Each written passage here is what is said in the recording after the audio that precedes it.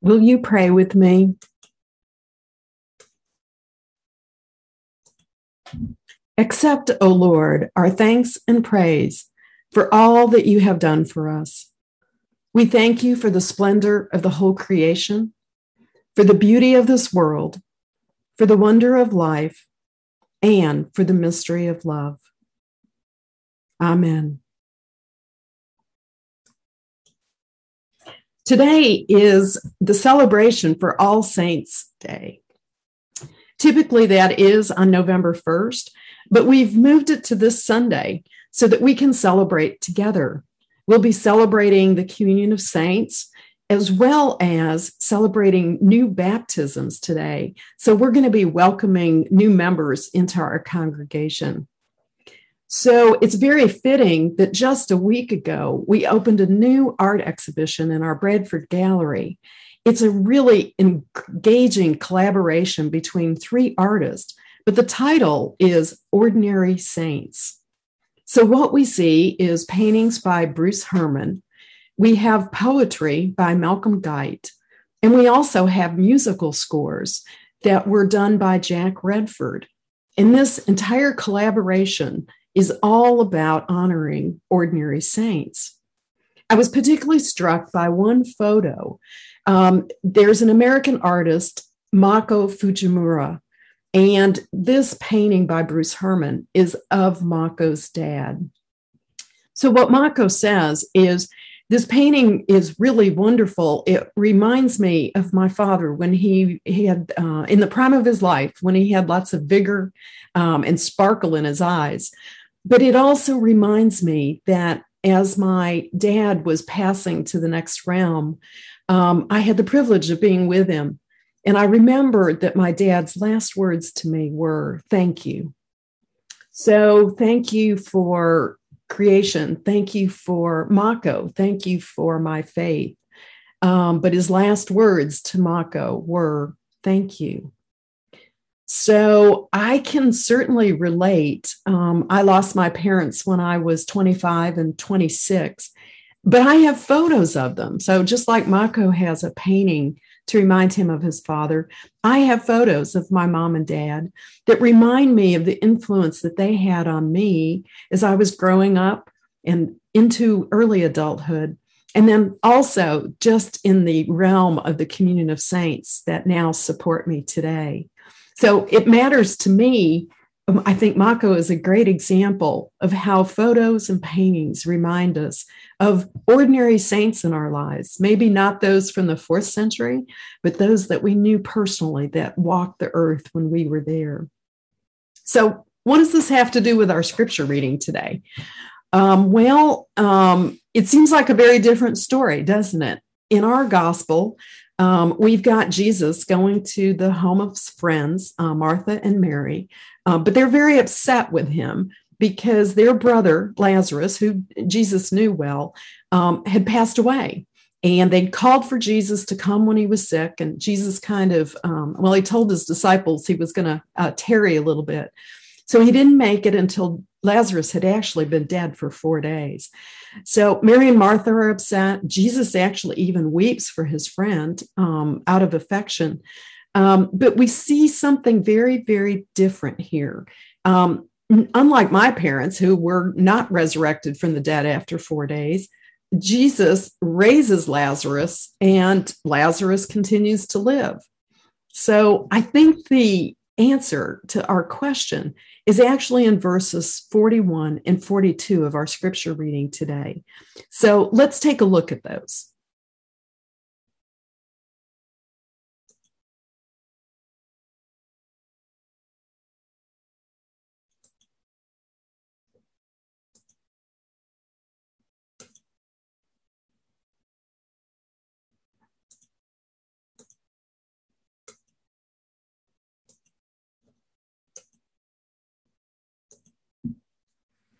So again, verses 41 and 42, we read, "So they took away the stone, and Jesus looked upward and said, 'Father, I thank you for having heard me.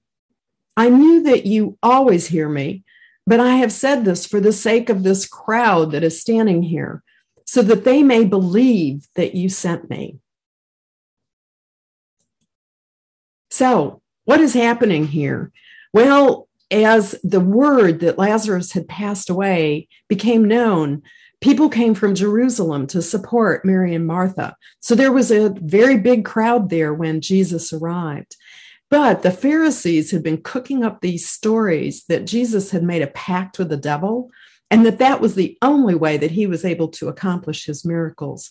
So what does Jesus do? He has this large crowd. He steps away, steps back, and says, "Thank you to my Father. The Father is the one that has given me the power to be able to heal and to do miracles." So he wanted to make sure that he acknowledged where his power was coming from, to kind of set the slate clean, if you will, that it was not because of a pact from the devil. So I'd like to share one other short story with you of an experience that I had in England. We traveled from St. George's in 2017, and we were tracing our Anglican roots. So as we walked into Salisbury Cathedral, I noticed this beautiful blue banner that was across the pulpit, just hanging down with gold tassels. And it had the words Sursum Corda on it, SURSUMCORDA. And I'm not a Latin major, so I went and found one of our clergy, and I said, what does that mean? It must be important if it's hanging on the pulpit. And he responded and said, well, Sursum Corda means lift up your hearts. And I thought, that sounds very familiar. Where have I heard that? And so the priest said, well, of course, when we start our Eucharist portion of our celebration each week, that's really the first thing the celebrant says is lift up your hearts. And I thought, you're right, that is. I also remembered a little bit of Greek, but Eucharisteo in Greek, when translated to the English, actually means to give thanks. So I was trying to weigh, how does Sursum Corda, lift up your hearts, relate to the Eucharist of the Great Thanksgiving, or to give thanks? Well, it was explained to me that the Sursum Corda, or lift up your hearts, is really not a command. It sounds like the priest is telling you to do something, but really what it is, it's an invitation. So the priest is saying, not just lift up your hearts, but he's saying, are you ready to lift up your hearts and give thanks to God? So when we look at it that way, it's really an invitation for us to participate in giving thanks to the Father for the creation, for the things in our life, for the life that we are anticipating through hope in the resurrection. So that part is really Sursum Corda, lift up your hearts. It's really, are you ready? Are you ready to give thanks to the Father? So I believe that these are all related. Mako's father gave a thank you at the end of his life. Jesus steps away before he raises Lazarus from the dead to acknowledge his Father and give thanks for hearing his prayers. And then in a few short minutes, we'll be asked again by the celebrant to lift up our hearts, to give thank you to God and Jesus for dying on the cross for our sins. So I'd like to end with one quotation. Brother Eldridge Pendleton is a monk that resides in Cambridge, Massachusetts, at the Society of St. John the Evangelist. So what I'd like to do is share a quote from him.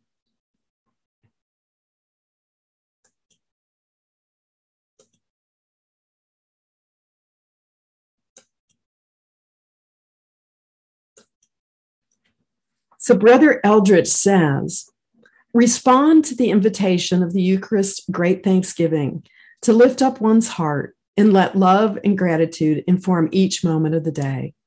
By doing so, our whole life becomes love, and we are ever drawn more deeply into the mystery of the divine presence and near to the heart of God. So today, like every Sunday, we're just about to start our Great Thanksgiving, or our Eucharistic celebration. So when the priest says, lift up your hearts, and asks us, are we ready to give thanks? I believe all God's people will say, thank you.